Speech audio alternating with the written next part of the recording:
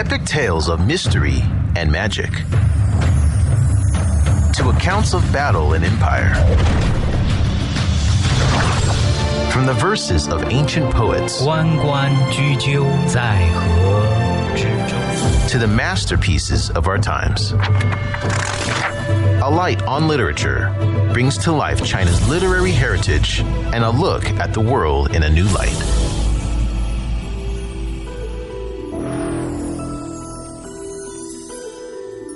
On today's Alight on Literature, we continue by presenting the book 2 Years in the Forbidden City by Princess Lin. Today, Lin narrates the 8th chapter of the book, The Court Ladies, Part A. The court ladies were trusted above all others by Her Majesty, the Empress Dowager Cixi, even more than the eunuchs.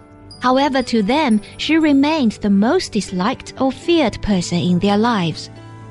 Lin is fed gossip about how unpredictable and wicked the Supreme Lady is, which seems at odds with her own observations.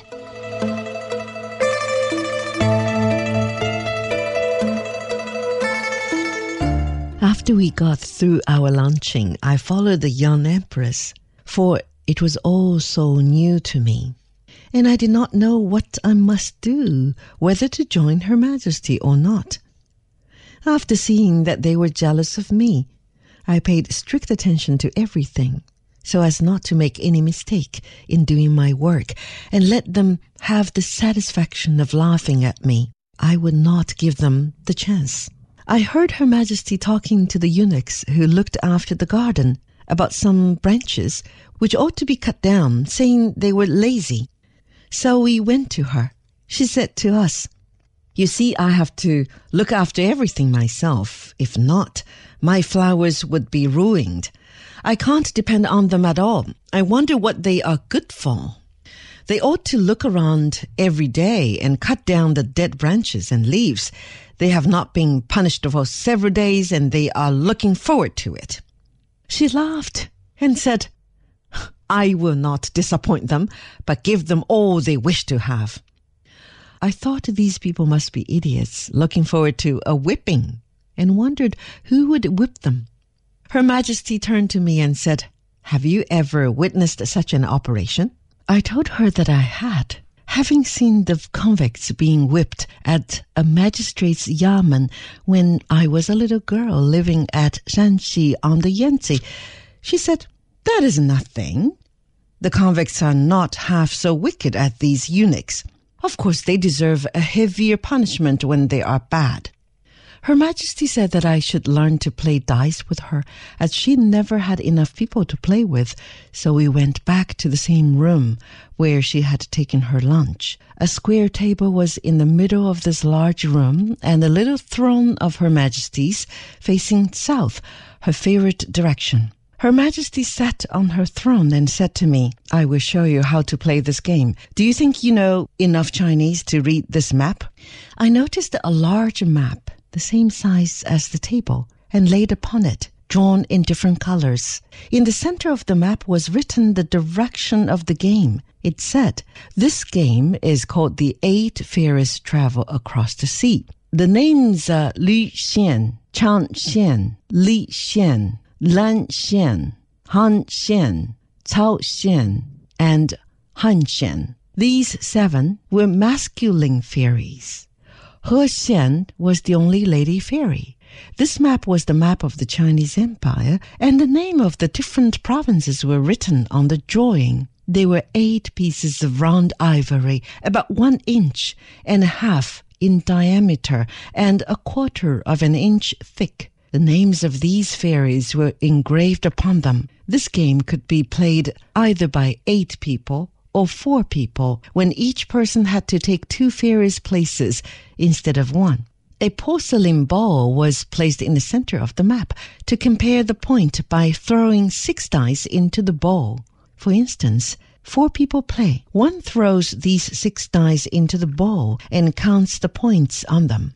The highest that one could get was 36, and should 36 be thrown, the fairy should go to Hangzhou to enjoy the beautiful scenery. This person threw dice for Lu Xian and had 36 points and placed this ivory piece of Lu Xian on Hanzhou upon the map. The same person has to throw another time for another fairy, so each person throws twice if 4 people play the game, and once if played by 8. These different points count different provinces. They are counted thus: 6 dice alike. 1 pair in 6 dice to 3 pairs. The lowest was the double 1, 2, 3. If any unfortunate fairy got this, he should go on exile and be left out altogether.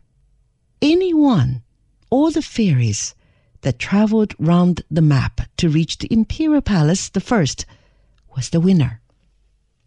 I read this to Her Majesty. She seemed to be quite pleased and said, "I had no idea that you could read so well. This game was my own invention, and I taught 3 court ladies to play. I had a very hard time teaching them.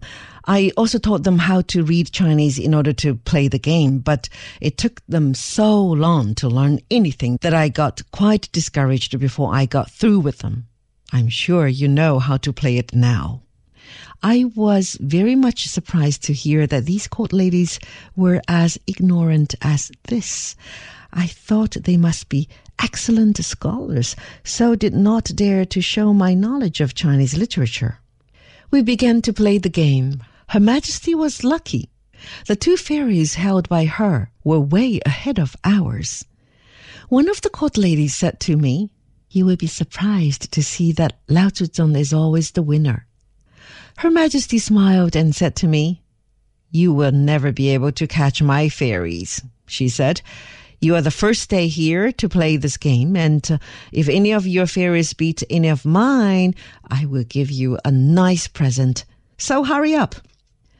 I thought I could never get ahead of her fairies, for they were so far ahead of mine, but I tried hard, as Her Majesty told me to call out for the points I wanted. I did, but it came out something so different that it amused her a great deal. I had no idea how long we were playing this game. We counted who came next, and that was one of my fairies, so Her Majesty said to me, "I was sure you could not beat me," as no one could. "Seeing that yours are next to mine, I will give you the present just the same." While she was saying this, she told a servant girl to bring her some embroidered handkerchiefs. This girl brought several colored ones to her, and she asked me what color I preferred. She handed me a pink one and a pale blue one, all embroidered with purple wisteria, and said, "These 2 are the best, and I want you to take them." I was just going to thank her by bowing to the ground, but I found that my legs could not move. I tried hard and succeeded finally with difficulty. Her Majesty laughed very heartily at me and said, "You see, you are not accustomed to standing so long, and you cannot bend your knees anymore." Although my legs were sore, I thought I had better not to show it, but smiled and told her that it was nothing, only my legs were a little stiff, that was all. She said, "You must go and sit on the veranda and rest a minute." I was only too glad to sit down, so I went to the veranda and found the young empress sitting there with several court ladies. The young empress said, "You must be tired standing so long. Come and sit near me." My legs were very stiff and my back was tired. Of course, Her Majesty did not know how uncomfortable we were while she was sitting on her cozy throne. Foreign attire is out of the question for the Imperial Palace of Peking. I had hoped that Her Majesty would tell us to change into our Manchu gowns. I noticed that she asked many questions every day about foreign costumes, and she said, "The foreign costume is not any prettier than ours, and I should say they must be quite uncomfortable round one's waist. I wouldn't be squeezed that way for anything. Although she was saying such things, she did not suggest that we should give them up, so we had to wait patiently for her orders. The young empress took her watch out of her pocket and said to me, "This game has lasted just 2 hours." I said to her that it seemed to me longer than that. While we were talking, I saw our own eunuchs bring 4 round boxes made of thin board carried at each end of bamboo poles. They put them down near where we sat, and one of them brought me a cup of tea. When my mother and sister came, the same eunuch brought another 2 cups, and there were several court ladies talking with us. This eunuch did not give them any. I noticed at the other end of this long veranda there were another 2 boxes exactly the same as these, and a big tall eunuch made tea and brought it to the young empress in a yellow porcelain cup with a silver saucer and a silver top cover. He did not give any to the others. I was puzzled when one of the court ladies sitting next to me said, "Would you mind telling Wan, our head eunuch, to give me a cup of your tea, just to save me the trouble to go and get it from the small room at the end of this long veranda?" I gave her such a surprised look, for I did not know that this was our tea, but I thought I'd just tell Wan to bring her a cup and find out afterwards the reason, for I would give anything in the world rather than appear ignorant before those people. While we were talking, Her Majesty came out. Before she reached the veranda, I got up and told the young empress that Her Majesty was coming. I saw her first because I sat facing her back hall. Her Majesty said to us all, "It is almost 3 o'clock now, and I'm going to rest a while. Let us leave here." We all stood in the line for her to enter her chair, and then we went to ours. It was quite a fast ride, and we got out of our chairs before arriving at the courtyard of her own palace. We walked ahead of her chair and formed into another line for her to alight. She walked to her bedroom, and we all followed. A eunuch brought her a cup of hot water, and another brought a bowl of sugar. She took her golden spoon and took 2 teaspoonfuls of sugar and put it into her cup of hot water and drank it very slowly. She said, "You know, before one goes to sleep or ever lies down, sugar water will quiet one's nerves. I always take it and find it very good indeed." She took the flowers off her headdress, and I fixed them back in their boxes at once and placed them in the jewel room. When I came out of this jewel room, she was in bed already and said to us, "You all go and rest a while. I don't need you now." Ever wondered what sets China apart from the rest of the world? Do you want to know how China really works? How is China of the past different from the present? Get all the answers to your questions by visiting China Plus Audiobooks. Access a whole new world of audiobooks on our website at chinaplus.cri.cn/podcast. Explore the philosophy, spirit, and story of the Chinese people. We retired from her room, but I noticed that 2 of the court ladies did not come out with us. One of them said to me, "I'm glad that I can rest a bit today, for I have been sitting 3 afternoons in succession." At first, I did not know what she meant. Then she said, "Oh, your turn has not come yet. We don't know whether you received the order or not. You know, 2 of us must stay with Her Majesty during her afternoon siesta to watch the eunuchs and the servant girls." I thought that was the funniest thing I had ever heard of, and wondered how many people would be in her room. The young empress said, "We had better go at once and rest ourselves, otherwise Her Majesty will be up again before we get the chance." Of course, I had not the least idea how long she slept, so we went back to our rooms. I did not realize how tired I was until I sat down in my room. I felt finished and awfully sleepy at the same time, for I was not used to getting up at 5 o'clock. Everything was so new to me. As I sat there, my thoughts wandered to Paris, and I thought how strange it was that I used to go to bed at 5 o'clock after the dances, and here I had to get up at such a time. All the surroundings seemed new to me, seeing the eunuchs running here and there waiting on us, as if they were chambermaids. I told them that I didn't need them anymore. I wanted them to go out of the room so that I could lie down a bit. They brought us tea and different kinds of candies and asked what else was wanted. I was just going to change into a comfortable dress when the eunuch came in and informed me that 有客来了, visitors have come.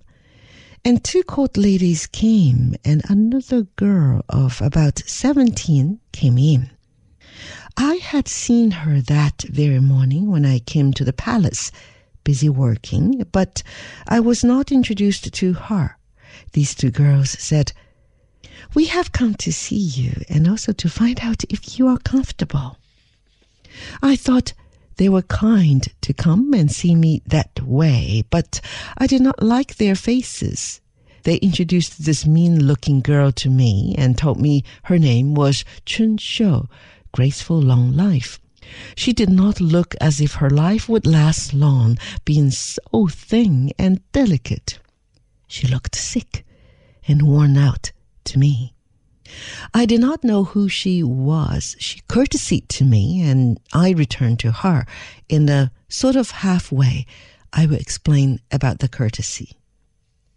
To Her Majesty, the Emperor, and the young Empress, we went down and bent our knees, while we stood upright to the people of lower rank than ourselves. In this case, one must always wait while the inferior courtesies first and bend the knees a little bit in return.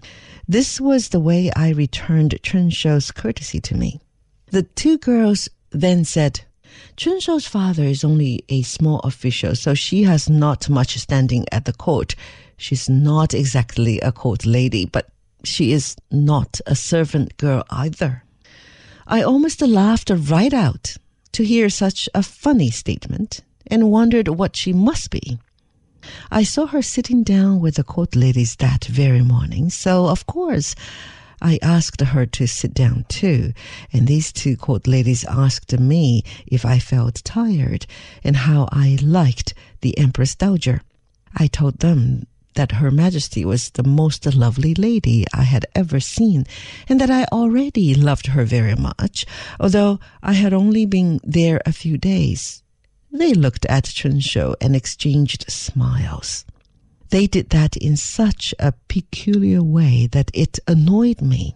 They asked, "Do you think you would like to live in this place? And how long do you intend to stay?" I said, I would love to stay long and would do my best to wait on Her Majesty and be useful to her, for she had been so kind towards us in the short time we had been there.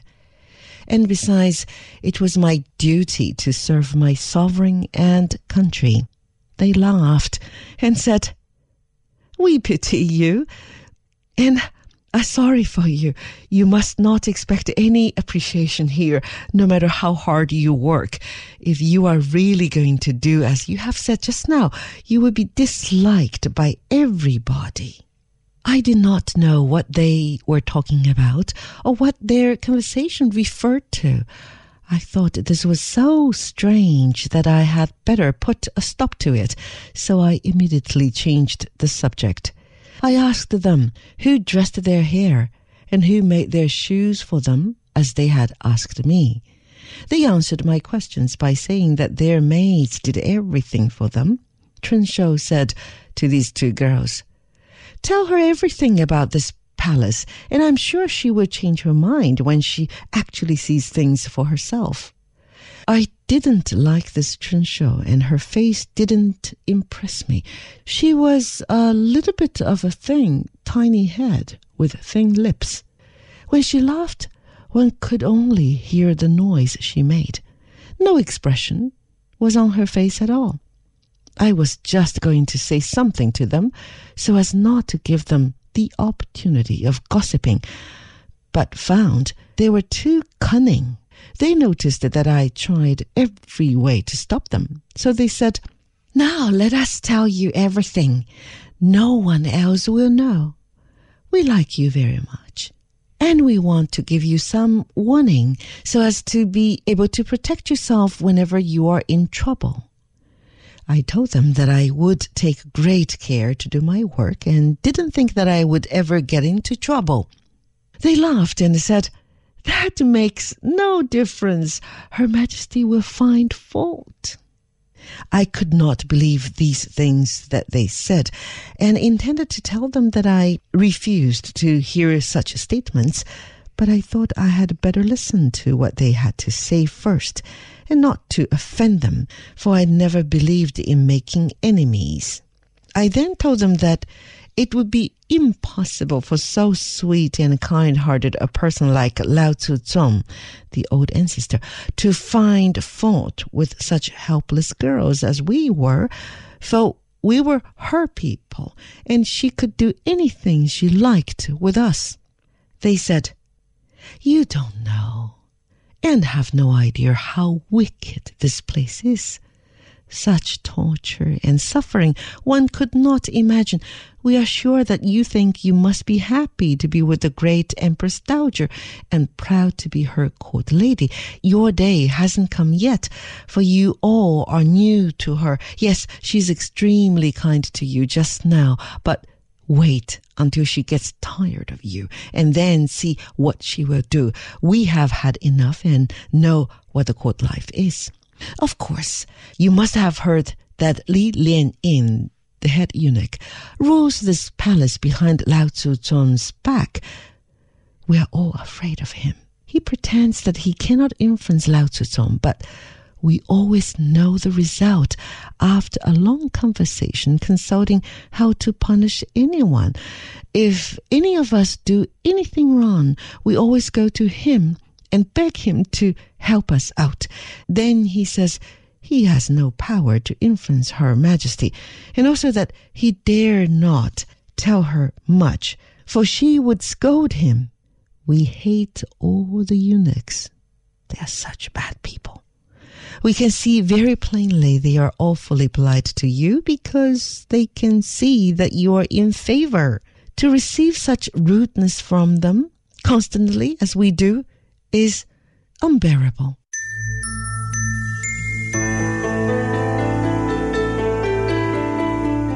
And that was the first part of the 8th chapter of 2 Years in the Forbidden City, written by Princess Sterling and narrated by Man Ling. Join us next time on Alight on Literature for the second half.